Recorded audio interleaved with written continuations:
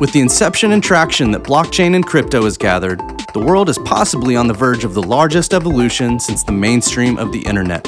Given the fluidity and dynamic nature of this technology, business leaders, enthusiasts, and veterans all need to band together to navigate the current and upcoming storms. Participants in Web 3.0 want a trusted resource that gives them pertinent information about projects, tokens, technology, and businesses. We are business people talking the business of crypto. We are Y Whales.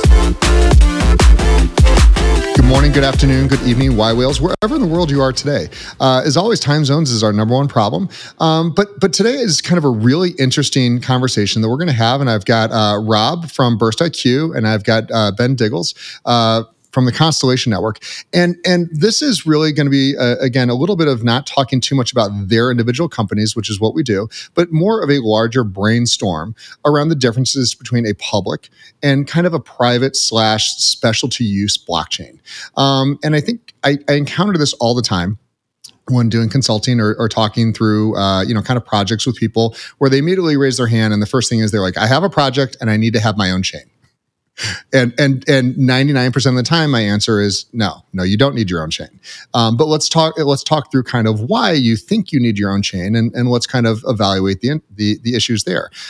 Generally, what I hear from them is, Ethereum doesn't work for them because of the cost or because some reason.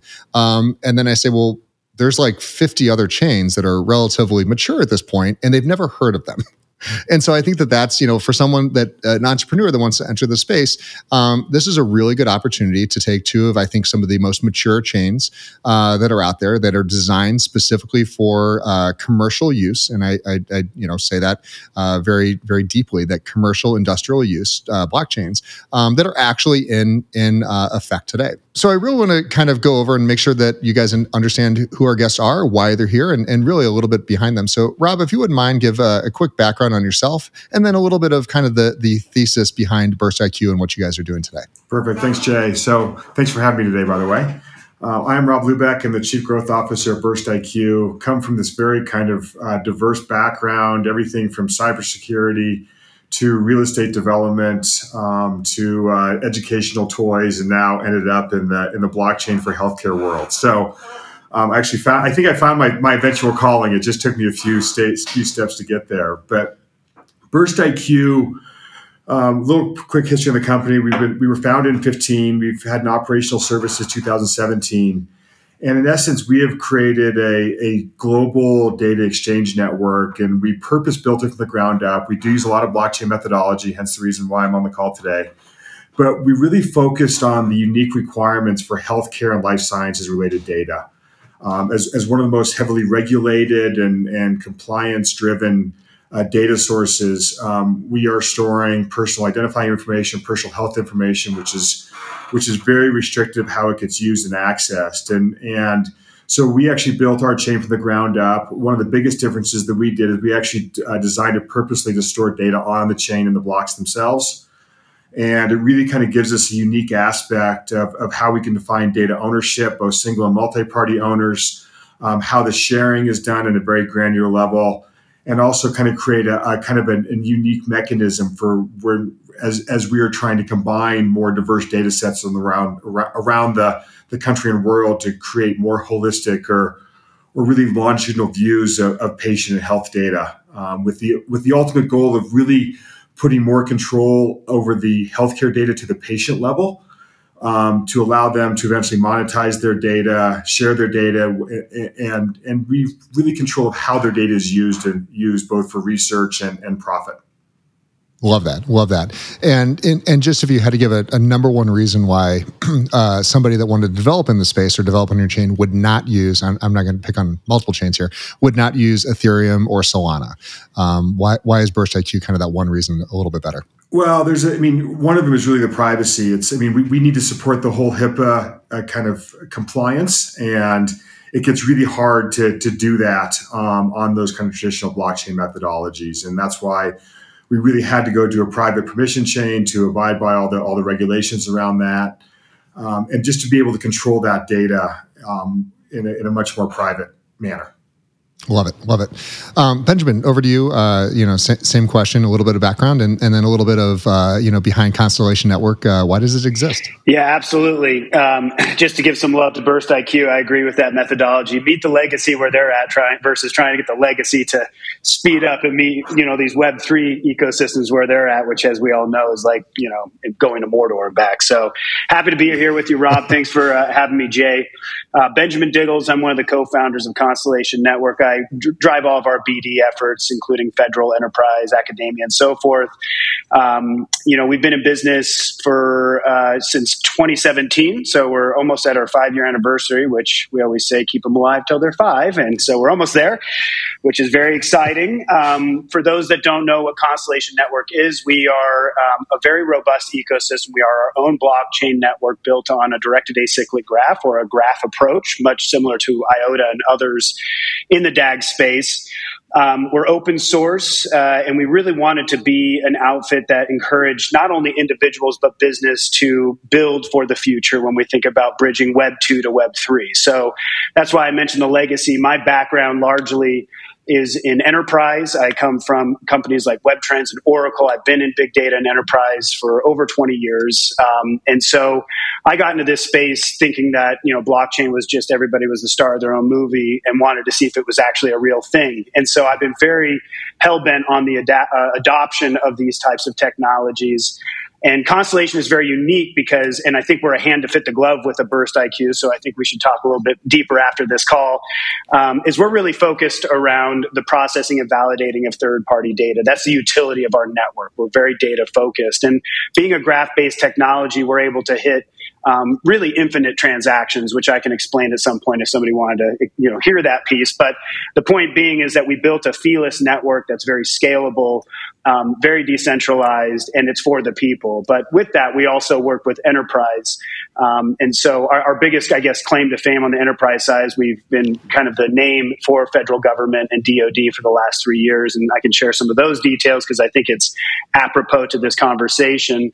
But we have our own consensus algorithm called proof of reputable observation, which is essentially machine learning at the edge, allowing us to take in as much good and bad data as possible. And the big difference between us and, say, an Ethereum is that they use smart contracting technology and we use microservices and state channels. And those are terms that a lot of folks don't really hear very often. But a state channel essentially allows us to process and validate third-party data from multiple blockchains or any data source. Doesn't matter if it's a weather sensor or whatever.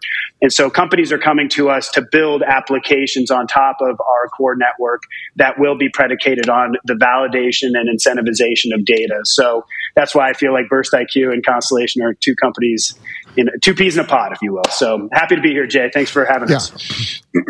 Love it. And this is the first 2 times these gentlemen have ever met, and I think probably bringing these companies together because traditionally, like I said, a lot of the blockchains, we're all very inclusive, but we, kind of get off into our own worlds and our own theses and work projects. And so I'm really excited to kind of have this conversation today.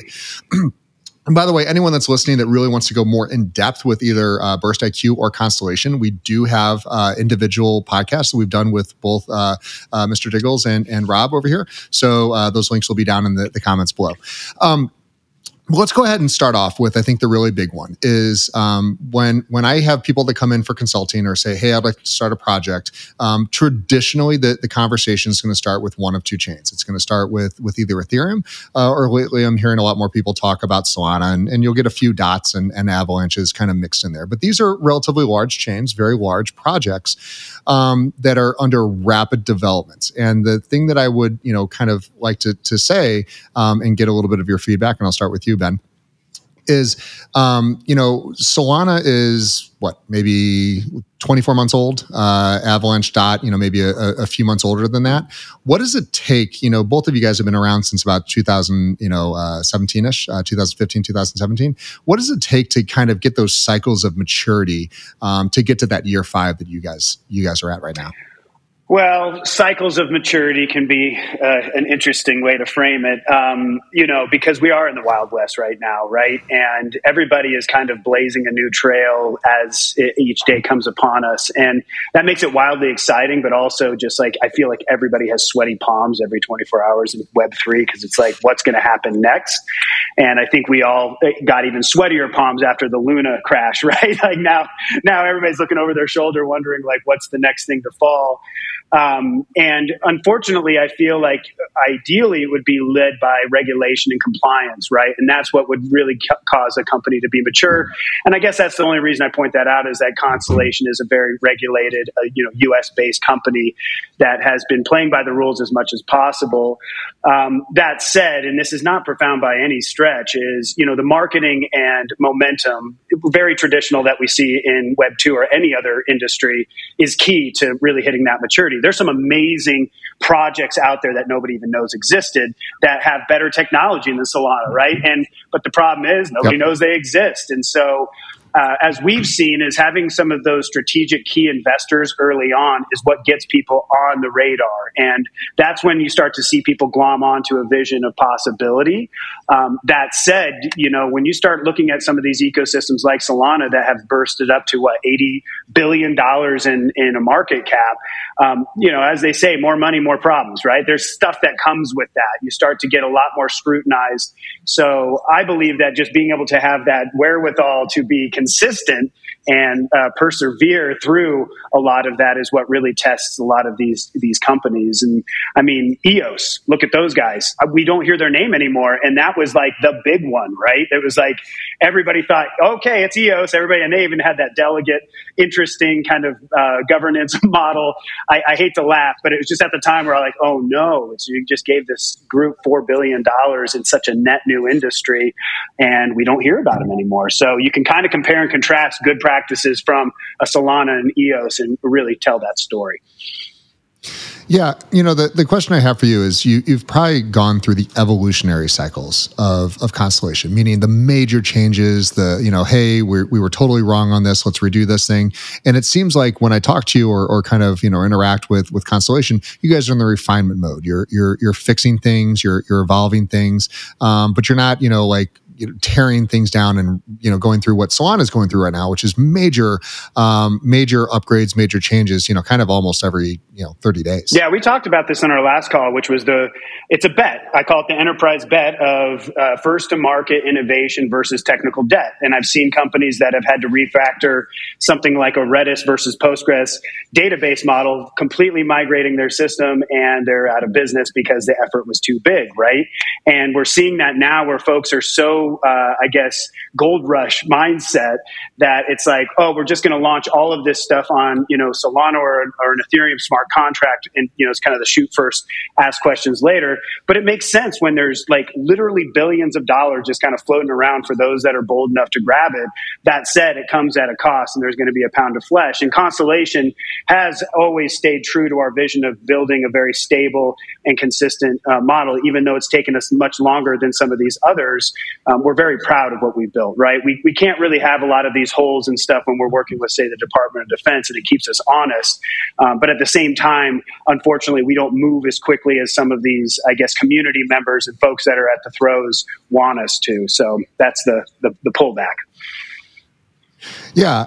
And, both of you guys are in highly regulated, or work with highly regulated industries and highly regulated clients. Rob, jumping over to you and what you've accomplished with BurstIQ, healthcare is, I hear it all the time, and people believe that, hey, I've got a, this machine's data should go on the blockchain. I'm gonna write this over onto Ethereum, and we're gonna hash it, and it'll be super private, and they'll all be keys. But that doesn't really work in practice, because unless you know who wrote that data, there's no searchability. You can't mix that in with everything else, because at some point, whether it's hashed or perfectly protected, regulators don't look kindly on like, well, theoretically, no one should ever be able to get to that. Correct? Correct. Yeah, data security and the healthcare world is getting so much visibility right now with all the attacks and ransomware. I've heard a number, I don't know if it's true, but they claim that healthcare data is 7 times more valuable than financial data right now. Wow. Wow. Yeah. And so, so it's a really scary endeavor. I mean, every day we're reading about a new breach and a new hack. And part of the problem is, so healthcare, number one, has to be broken down into a lot of different kind of sub verticals. But if you look at where all these hacks are being done, and mostly in the provider networks and the hospitals and the doctors' offices, and part of the problem is the legacy EMRs or EHR systems that they're still fighting this kind of open system. And so, that's kind of one of the issues that we're seeing today. And to go back to your question earlier, Jay, a mature company is a bit of an oxymoron, I think, in the whole blockchain world. And I completely agree with Ben. It is the Wild West. And one of the things that we've tried to kind of really focus on is stay as focused as possible. It's so easy to try to branch out from where we are living and breathing. And we have all these other industries coming to us, and we're happy to talk to them. But I think part of our success is we've stayed hyper-focused on both the healthcare and life sciences world, which gives us kind of a unique perspective and allows us to really focus all of our changes and features to accommodate their needs both today and the future. We're actually moving to a graph database in the next rev, Ben. So it's interesting to hear that as well. And that's the correlates, the tangential connections play such an important role in healthcare that's been one of our, I feel like although we stay hyper-focused, that's one of our kind of bigger shifts. Now, granted, on the customer perspective, I don't think they're just going to see all these cool new features without kind of understanding what it actually took to shift our entire network to that. But that's kind of where I feel like it's been important for us for the longevity of being now in business for 7 years plus. And that's what's kind of kept us here today. Perfect. And I'm going to go ahead and throw out the next comment statement, kind of topic, which is centralization versus decentralization. And, I'm going to guess that both of you guys have a core team, still most likely of founders involved and a core dev team that are working on this day to day. That's backed by most likely a global community of a decentralized, governance token or a variety of ways that you guys make sure to engage your community, and also kind of involved, outside devs and prospective clients. Am I correct on both ends there? Yeah, absolutely. I guess maybe I can touch on that as, it's the topic of decentralization in a company is in Web3 is never done. Right. And I think that's kind of the ethos is that you're never done. You're never fully decentralized. There's always going to be a gotcha. There's always going to be something. So it's like, how do you get as decentralized as possible, knowing that there's always going to be something that somebody's going to scrutinize that may not be considered decentralized. To us, it's extremely important. That's always, I want to be a footnote in a wiki article someday and nobody knows who I am. I want this thing to be completely owned by the community, by the people, and we're making as many steps as possible. We're continually redoing and inviting new people into our governance board. It's currently going over a big overhaul now that our new mainnet and public network is out there. And this also is extremely important when we talk about the SEC, right? Like, as we've seen, the SEC actually does take decentralization very serious because it's one of the things that we all tout. And if they find out that you're not doing that, then you get in hot water. It's not very profound. And so I see that as, as sad as it sounds, kind of the guiding light is the SEC. You want to first make sure that you keep them very happy. And then there's the community because everybody can see the ledger. They can see who's holding what tokens and what not. And anything that gets transferred even within our ecosystem, sure enough, we have admins and governance folks that perk up and they're like, hey, we need to have an answer for this because we're not sure what's going on here so that we're all unified. That said, it's tough, right? Like, that's what I love. Everybody's all kind of geeked out over DAOs. I know that, Y-Whales is really focused on the DAO model, but I'm sure as you've seen, Jay, decentralized business workflow has its own drawbacks, right? I call it like Lord of the Flies, getting people together, coming up with their own rules outside of the mothership, and everybody has a kind of a balanced vote, whoever passes the conch shell. So anyway, I sort of cringe when folks are just hexed on decentralization, but through the lens of SEC as well as token holders and network stability and fidelity, I completely understand. Yeah, and I completely agree with you. The one thing I hear from so many founders, so many VCs, and it's consistent, is the rush to decentralization is the cause of failure for a large number of projects in and around Web3. And I think that one of those things that's for the first time, in history, tech has the ability to be decentralized. And it's a really cool concept from a DAO perspective, which Y Whales is very involved in. You guys are as well. Or just from a development standpoint of which you can have an entire dev team that's out there. So decentralized is kind of one of those words that can be used a variety of different ways. But I really do believe that the work that both of you guys are doing is being done by a centralized team, which is correct. That's what you want. You guys have a very clear vision. You're in a highly regulated asset classes that you guys are messing with and not messing with, engaging with. And so Rob, when you're kind of dealing with that same deal, the regulation, like you have to have valid answers and you have to have a valid roadmap for where you're going, correct? Yeah, and we don't. I mean, the BurstIQ, decentralization in healthcare does not really work today, and so we're kind of a unique model there. So we still under HIPAA, we still need to manage and control our own nodes for our entire network, and no matter where they're located. So in essence, we have some decentralization features, but I would actually consider us more of a centralized network today. Now that will change over time. As we're able to deploy that. But you're right. I mean, it's because we are so heavily regulated, nothing can become public. I mean, it's a very different model than Ben, and we do very different things, which makes sense. And that's why ours is going to look and act very differently than most of the other kind of blockchain methodologies out there because of the strict privacy regulations that we have to follow to the T and cannot vary in any way, shape, or form. Yeah. And this is the point I'd really like to bring up for anyone listening about the biggest difference between Web 2 and Web 3 is in Web 2, the case of decentralization isn't even a real option. If one day that, Rob and Ben say, you know what, our highest goal right now is decentralization. These chains are mature. They are functioning. Everything's fine. And as Ben said, hey, I just want to be a footnote. Now we want to go to true decentralization. It's a relatively straightforward process to make that happen. If suddenly Amazon S3 decided that they were going to go full decentralization and they want to put this out there, it's not even something that was possible. They couldn't do it if they tried. It goes entirely against a Web 2 business model, the SaaS business model, to have this.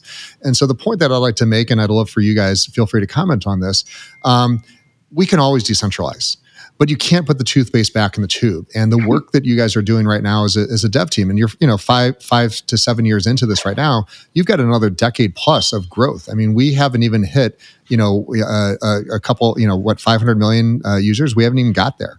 Let's hit 1 billion users on a chain, any chain, and then worry about decentralizing and being able to back things off. Because until then, it's voting on directions and everything else is really not that core focus, especially when the Department of Defense, I'm sure, has some very core integrations that they need to have happen. And so if those can't happen, then they're just not going to use it, correct?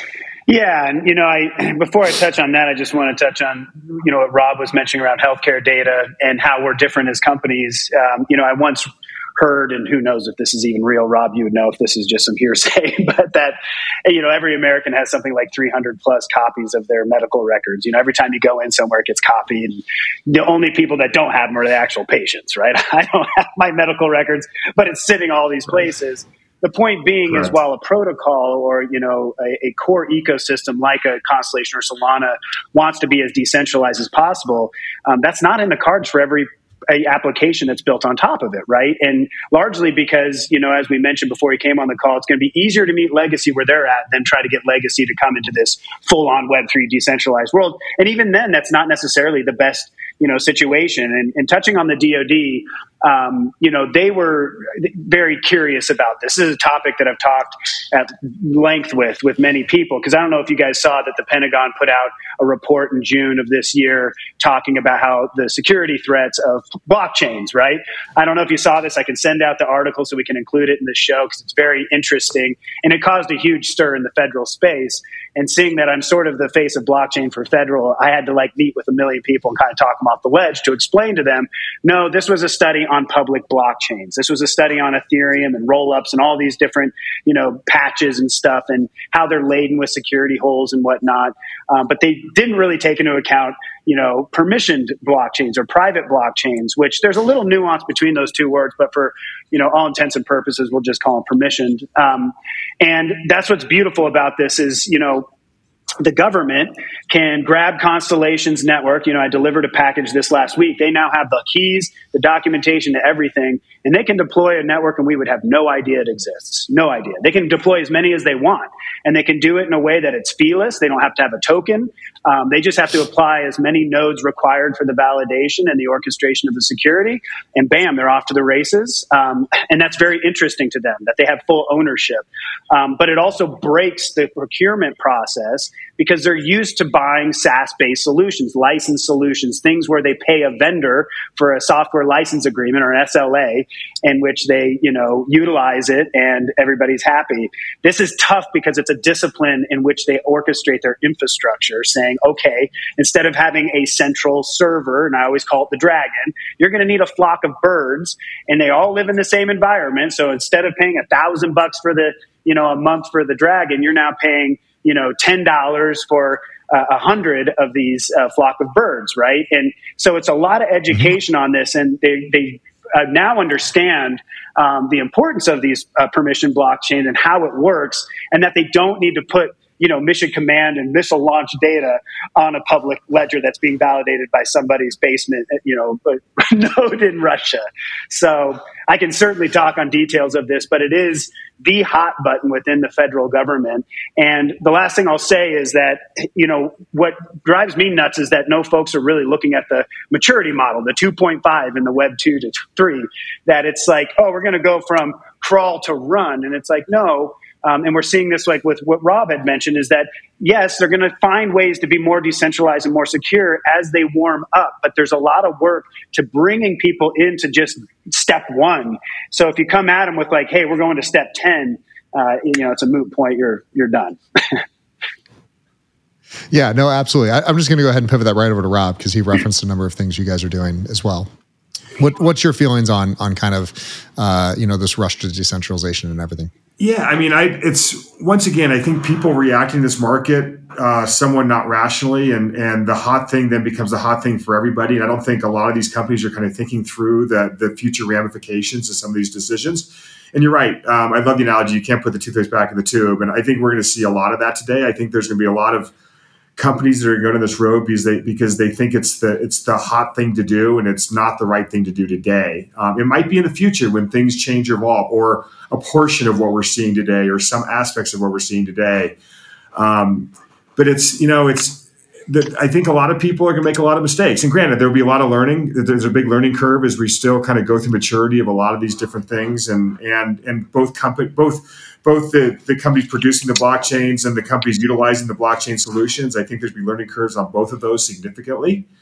The one thing that changes our world, we actually deal with governance not on a chain. I mean, we have some governance on a chain level, but the real governance is defined independently by each of our different clients. So it could be organizational compliance and governance that are all can be very different depending on which client we're dealing with or which country they're located in. And that also just makes jumping into this decentralization in our world a management nightmare, to be honest, if it even physically possible at sometimes.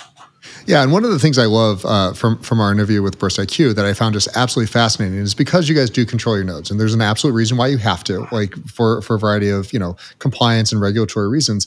But there are some healthcare providers that are regulated to say that your data cannot leave this country, this state. There's still regional, like remember where we came from, like punch cards and like a centralized deposit. And now for all of us that say we believe in blockchain, we believe in a distributed ledger, we have to take the time and steps to get these industries there. And so one of the things I felt was so cool about what you guys have done is because you control your nodes, and everything's there, they can see what, everyone can see what you're doing, but you can take a specific client and say, hey, you can't leave Australia. Like this data has to be here because it's a regulatory thing. And if we can't do that, then they're just going to stay with their traditional SaaS provider and Web 2 and ignore this entire revolution. And I think that what you're doing is providing a stopgap to get them comfortable.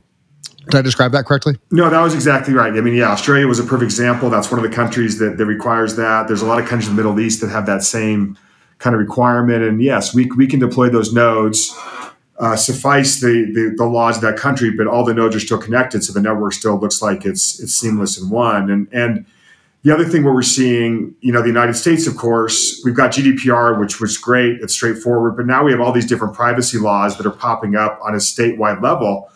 And in essence, there might even be, unless there becomes a federal mandate, there could even be even state requirements that are going to affect the privacy of the data within that as well, which I feel could be a Pandora's box. I don't know where this is all going to come out to. I mean, hopefully we just have one set of rules, or you hope you abide by the most stringent rules that covers everybody else. But there's some weird intricacies coming in these different states around data privacy. So that's the other thing that's got a big kind of question mark and potential red flag of where this is going to head. Now I'm by trade, I'm a kind of a CIO, big data guy. And so but go to the professional here, Diggles on big data.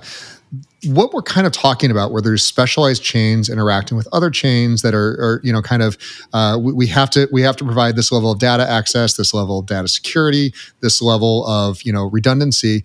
This is just standard questions that any big company would ask for, and what we're kind of describing here with these public versus private or permissions changes you're talking about is there's going to be lots of chains. There's no one chain to rule them all. And the idea that there could be a company out there that wants to use both BurstIQ, Constellation Network, and Ethereum is 100% going to be happening in the future for different reasons. Mm-hmm. But Ben, I'd love to hear your kind of synopsis on what a multi-chain universe looks like.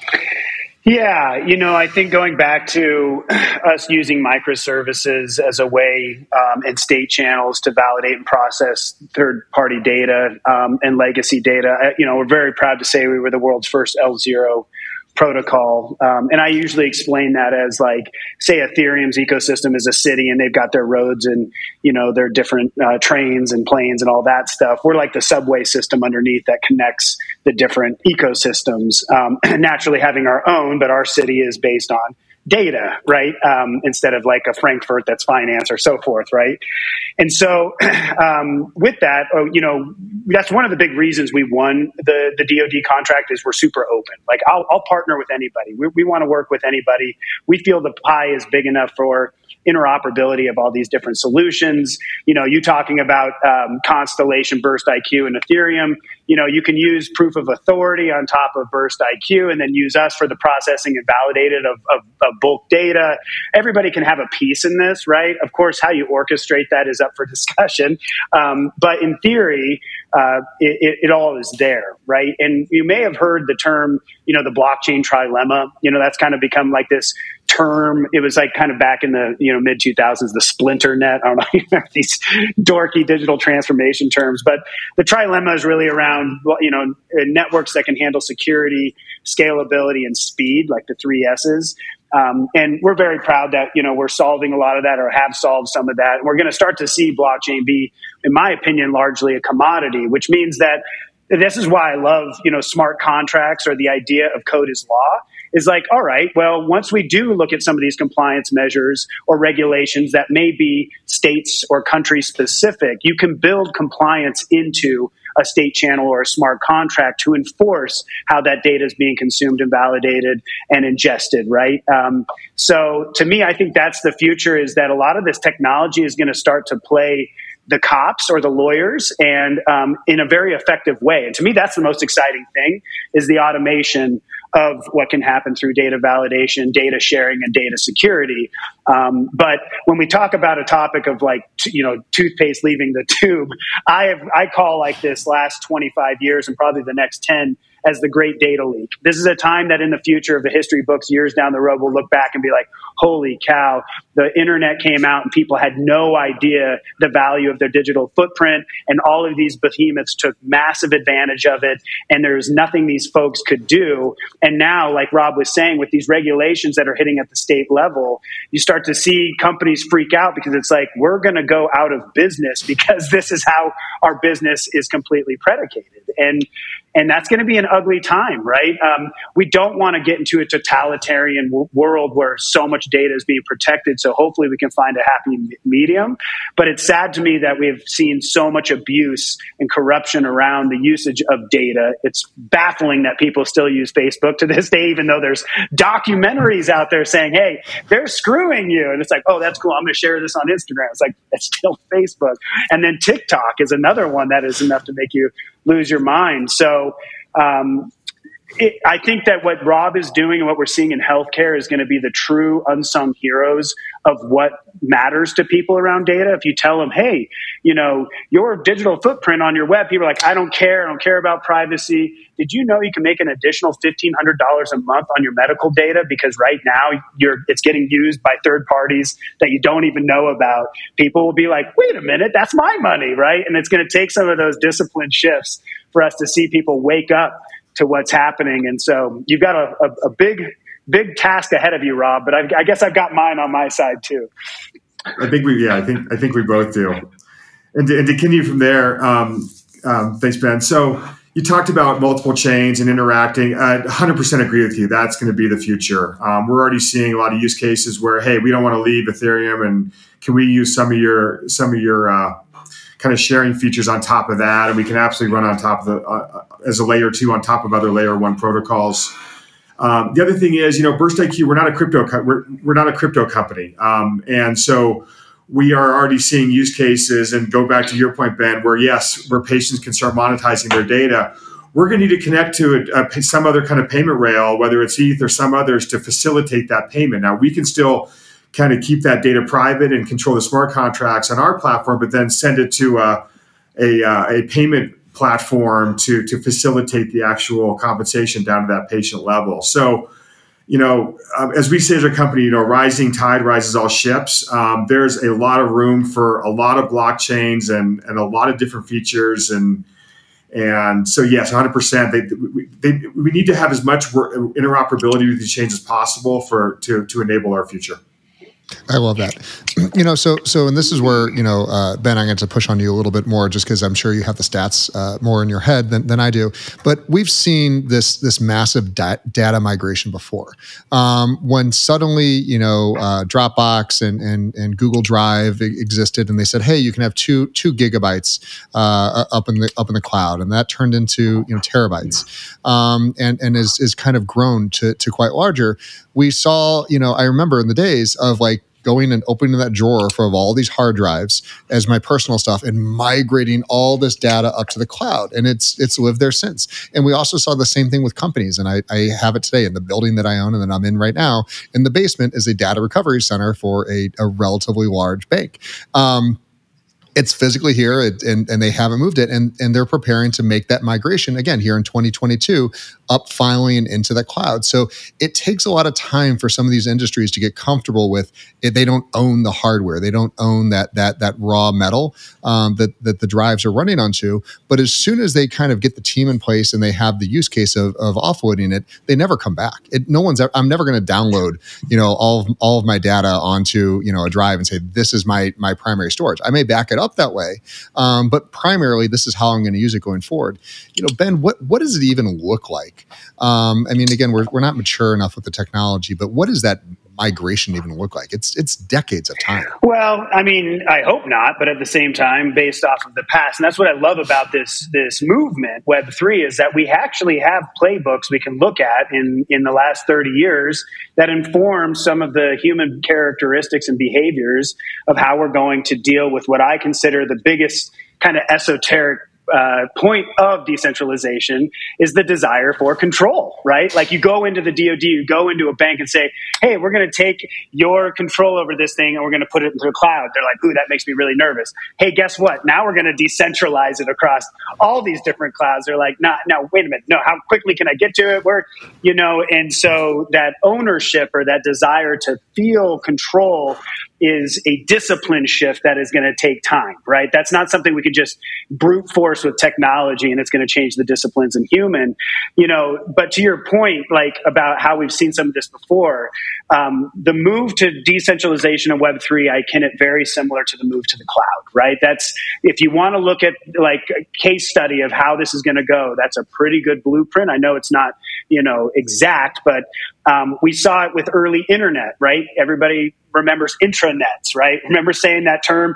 And people are like, what the hell is an intranet? Are you saying it right? And it's like, well, no, it's like your own internet, but it's inside your business and you control who it logs on and how. That's essentially a permission blockchain in many ways, but you configure it in a way where you don't have the same sort of modalities of control. And so it's not fully decentralized, but it's much more resilient and effective for what it's supposed to do than the current centralized approach. And when we think about like you're talking about the hard drives and us moving data around and people getting like, wow, I'm getting these notifications that I'm running out of space for Dropbox all the time. I would say one of the great indicators in human shifts with that at the consumer level was when the iPhone came out. I can't remember if it was iPhone 10 or 11, and they offered one that was like 500 megs or something, like a gig, so very small amount, because they assumed everything you're doing is on the cloud. And they're like, hey, how do we cut the cost and get people away from these things? Much like let's kill the CD-ROM in most of these computers because we're now in the digital download world. It's not, I'm not going to name names of large hosting providers, but you can probably paint a picture, is that it's not profound, but also a great business model that they, with bulk data, have no problem taking it in. But in order for you to access it, it costs money. And that can be very costly and so forth. And so with Constellation, and this isn't just unique to us, but we don't store any of the data on the blockchain. That's much different than us than BurstIQ. And it makes complete sense with BurstIQ considering their model. With us, it doesn't make sense. We just validate it, we hash it, and we don't really care where it's stored. But that is a security threat. And so what we're seeing is a huge uptick. Like our DoD contract, we had to go in with a data provider called Kinemie. They do what is called encrypted sharding, which, just to give a quick dirty, is like you throw down a piece of mirror, it shards into a bunch of pieces, and let's say that's a file of data. Each of those pieces are representative of the whole, much like kind of BitTorrent type stuff. And then when you need to reconcile it, you can, and they're all versioned and all that sort of stuff. But same thing with like the graph and all of us moving kind of into a more robust IPFS model, that data storage is a whole other ball of wax in a decentralized way beyond just the validation and governance of the communication protocols on blockchain. So, I think it's very fascinating. But the intranet is the one thing I wanted to add to this conversation that helps people's brains be like, oh, we've gone through this before in a certain version, and now this is a much bigger one that's being governed by a stronger decentralized network, but it's still an intranet. Yeah, and Rob, that's one of your big, one of the big advantages of BurstIQ is it's a lot cheaper to utilize your chain to store this data and everything else than if you were using, a chain plus IPFS plus add-on. You've kind of said, here's everything that's needed in this industry, and you've had some amazing success already. Yeah, I mean, pricing has been a big thing a big kind of differentiator for BurstIQ, and everybody has the unique model. And one of the things that I think is tough for some of our clients is an unpredictable forecast financial model. And running on Ethereum network, for example, number one, how do you predict the number of transactions? And then how do you predict the ETH price based on the number of transactions and really budget accordingly? And so we wanted to make our model very differently and not transaction based, but actual kind of, we call it a life graph, which is a digital DNA of a person, place, or thing, the person being a patient, the thing being an IoT device. And so we just charge per month per life graph. And so take a patient, for example, they might have 10 or 100 data sources feeding in to build that longitudinal life graph, but we're still going to charge for just that one life graph. So it just makes it really easy for our clients to understand our model and know how to project as they grow their base. Yeah, and I mean, this is solving some big problems. I mean, I had to get an MRI for my neck the other day, and they literally handed me a CD. I go, what am I supposed to do with this? And they go, well, you have to go take this around to the different surgeons that are going to work on you. And I said, Okay, but why can't you, where does this exist? And already I've lost it. Like it's gone and it's, but it exists in both these doctors' office. So if I wanted to get it back, it's just the data is decentralized to the point it's useless at this point. And so we're actually talking about centralizing onto these chains. And I think we're also talking about some differences right now between Constellation, which is a level 0, and BurstIQ, which is a level 1. And they're both solving two different problems, but none of this could be done on Ethereum or Solana or any of these other big chains, because I have yet to ever meet the CIO, CFO, CEO that goes, you know what I'd like for us to do with our data? I want to make it more expensive. I want to make it slower, and I want to make it more complicated for us to hire devs to be able to work with it. And so what you have is that either it can be something that I think, Diggles, you said earlier, either it can be an easy transition for them to start using blockchain technology, or they're just going to continue to upgrade their Oracle servers and hide off in the corner, because no one's ever going to approve, a 10,000% increase in their data writing cost, not even reading cost, just writing the data to the cloud is going to cost that much more. Yeah, no, I think it's a fun time to be alive if you're into this nerdy tech, because as we were saying at the beginning, wild west, and I like that, right? And so I just think that like a lot of this stuff is going to kind of go away. What I was saying as far as like we got to get more regulators, and I like spending time with lawyers as much as I need a hole in the head, but at the same time, they're showing up right now. Like they're really leaning into this. I've never seen lawyers be so excited about a new movement in all my life. And so getting them involved in the building of these solutions as early as possible is the ace in the hole. And that's what we tell every project. It's not a bolt-on, you absolutely have to figure out a way to build this stuff into your solution. But when I think about these ecosystems, they all have a place. Like I can look at Apple, look at Apple Maps, look at Apple Search. Have you ever fat fingered something in the App Store and it's just like, we can't find it, and all you did was add an extra S, and it's like you didn't have any recommendations, right? Because their search is so terrible, and they refuse to give the business over to the Google index, and that makes sense. Same with their maps; it's terrible, but they're really good at other things, and that's what I see. Like Ethereum is going to continue to attract. And Solana is going to continue to attract outfits that are going to build based off the best of their capabilities, which they're vast in, right? That said, they're not a fit for anything. When we're talking about data, they're sort of left out in the rain, because the cost of validating a microtransaction is often more than the value of the actual transaction itself. And that's the sweet spot, this new porous environment of being able to move micro investments, microservices, and microtransactions around in a meaningful way. So with Constellation, we're attracting companies that are really looking for, like, you'll hear it from Jenny Co. They can't build what they're trying to do on another chain today. Who knows if there's something coming out? Again, happy for competition, but they're like, well, whether we like you guys or not, you guys have the solution. And the good news is they do like us, but to actually make this come to fruition. And we also see other projects that are like, well, we looked at Constellation, but we thought Solana was a better fit for where we're at as a company. So that's how I see the world. Yeah, and Rob, over on your side, you guys are, there's no real alternative. I mean, to what you guys are doing. They can absolutely write their own contracts. They can hash their own data. They can do all sorts of things. We can replicate a lot of this over on Constellation or a variety of other sources. But the conversation today that we're having is like there are lots of valid reasons for specialty chains and for there to be lots of specialty chains.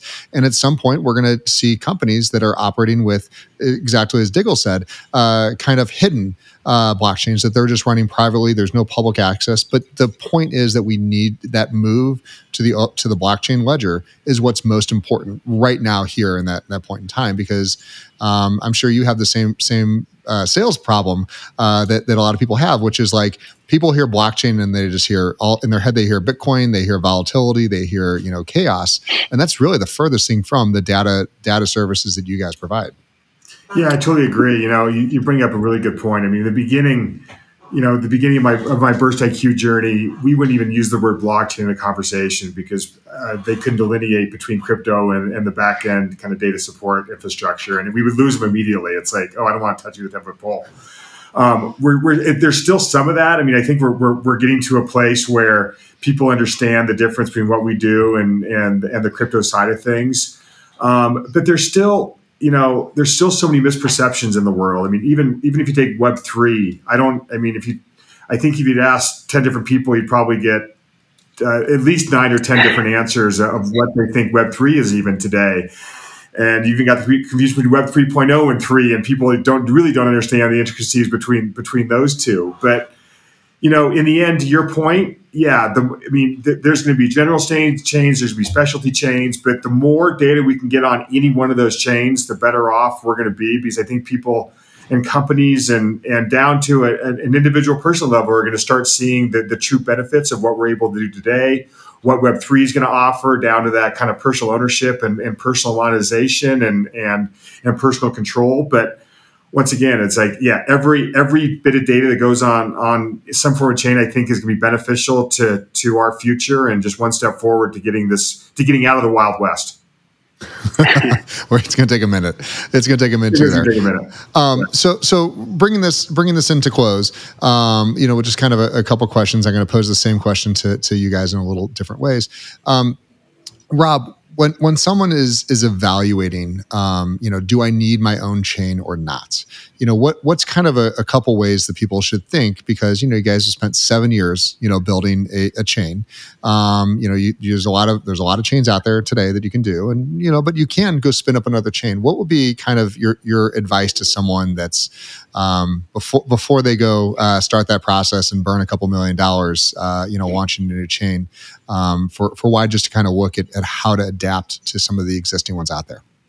Yeah, and you're right. Building a chain right now, you're right. I mean, is a huge endeavor. It's extremely costly. It's very time consuming, and I think I'll use the term maturity, though, even though I use that lightly. It's still, we've got some pretty good maturity for some amazing solutions on blockchain today. I mean, track and trace your supply chain was non-crypto side was a great first use case that's now gaining more and more momentum. And now we're seeing so many different applications across the universe around what we can do with blockchain, especially on the business world. And I think, we have learned so much. I mean, as Constellation and us, we've been around enough where we have learned and evolved and pivoted based on knowledge and expertise and working with real clients, that we just have a much more, just a better solution than someone trying to build it from the scratch today. I mean, evolving is all about learning and making mistakes. And we've done that now for 5 or 7 years, where someone kind of going to build it is going to start all over in that process. And they're going to make probably some of the same mistakes, additional mistakes. And we like to tell clients, it's like, focus on what you do best, focus on that front end application or the solution that you're trying to build around data, and let us handle the back end. And that's kind of our pitch. It's like, a lot of the times, enterprise clients have the expertise, but we deal with startups as well that have kind of no expertise to do that. And just, it's makes pragmatic sense for them to kind of bifurcate this and let an expert do on the stuff that they don't need to focus on, and let them really focus on the front end and selling their solution. I love that response and that advice as well. Ben, going right over to you, kind of same question, but I'm going to phrase it a little bit differently, and only because you brought up Terra Luna earlier, which was a dedicated chain.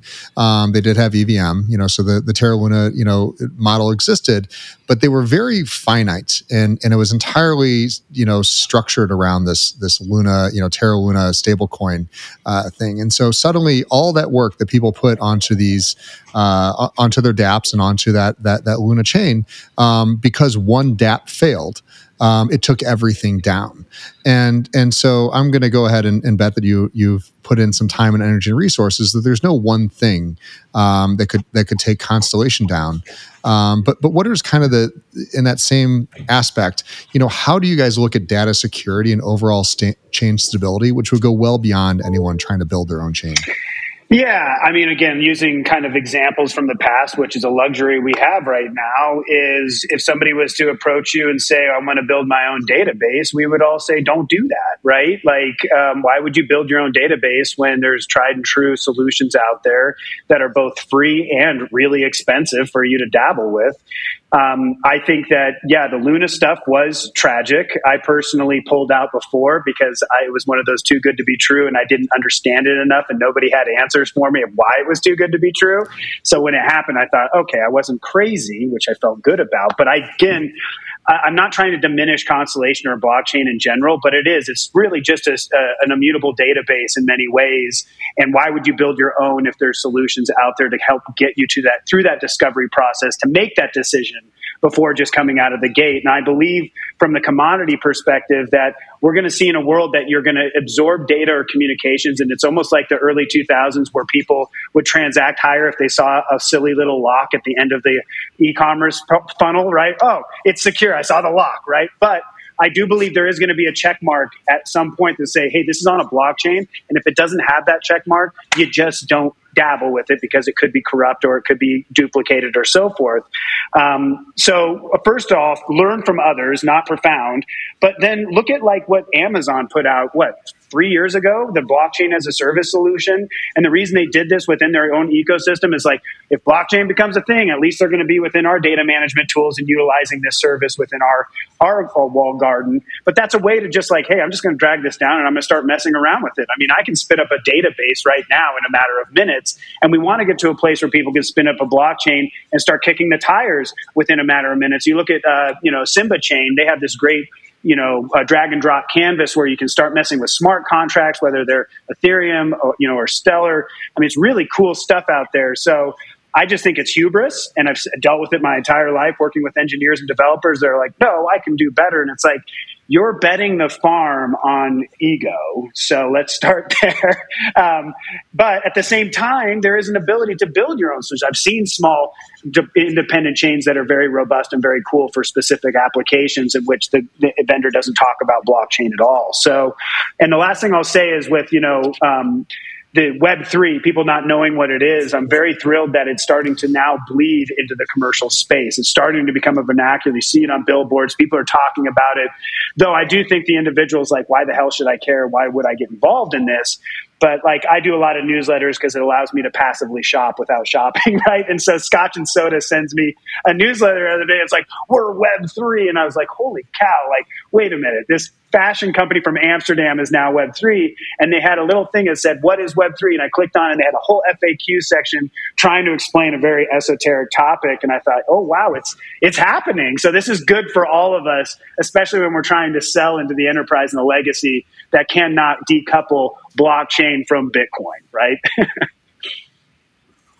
And it's very true. And I think that that's one of the biggest things that we just, as an industry and an asset class, retail is fabulous. I love that we have so many entrepreneurs that are joining the space. We speak to them every single week, but we got to have the big institutions get behind this.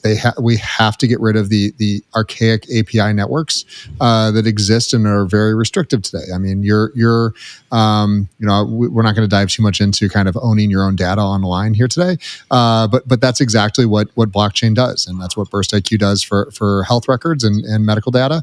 And Constellation, you guys are just doing for data in general to allow it to be moved around these blockchains in a secure and regulated format if need be. If you don't care about the regulation, great.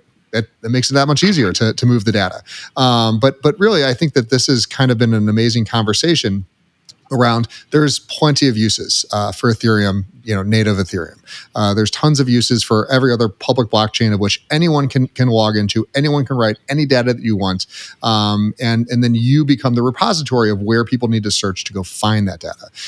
Coming back over to what we've really been talking about today is very, very clear, use cases. And I think BurstIQ, I love picking on you a little bit, Rob, because it's like, my data is here. And if someone says, I need my healthcare data, it should be something that's very easy to find. It's a repository that, regardless of what hospital, what part of the world you went to, it should be something that everyone can at least say, it should be somewhere on this chain because this is the chain for that data. It can be a variety of other places as long as it links back. And I think that's the biggest point, is that data should be free. It should be free flowing, but it should be searchable and findable and not locked behind, these walled gardens of which the user has no ability to ever find it.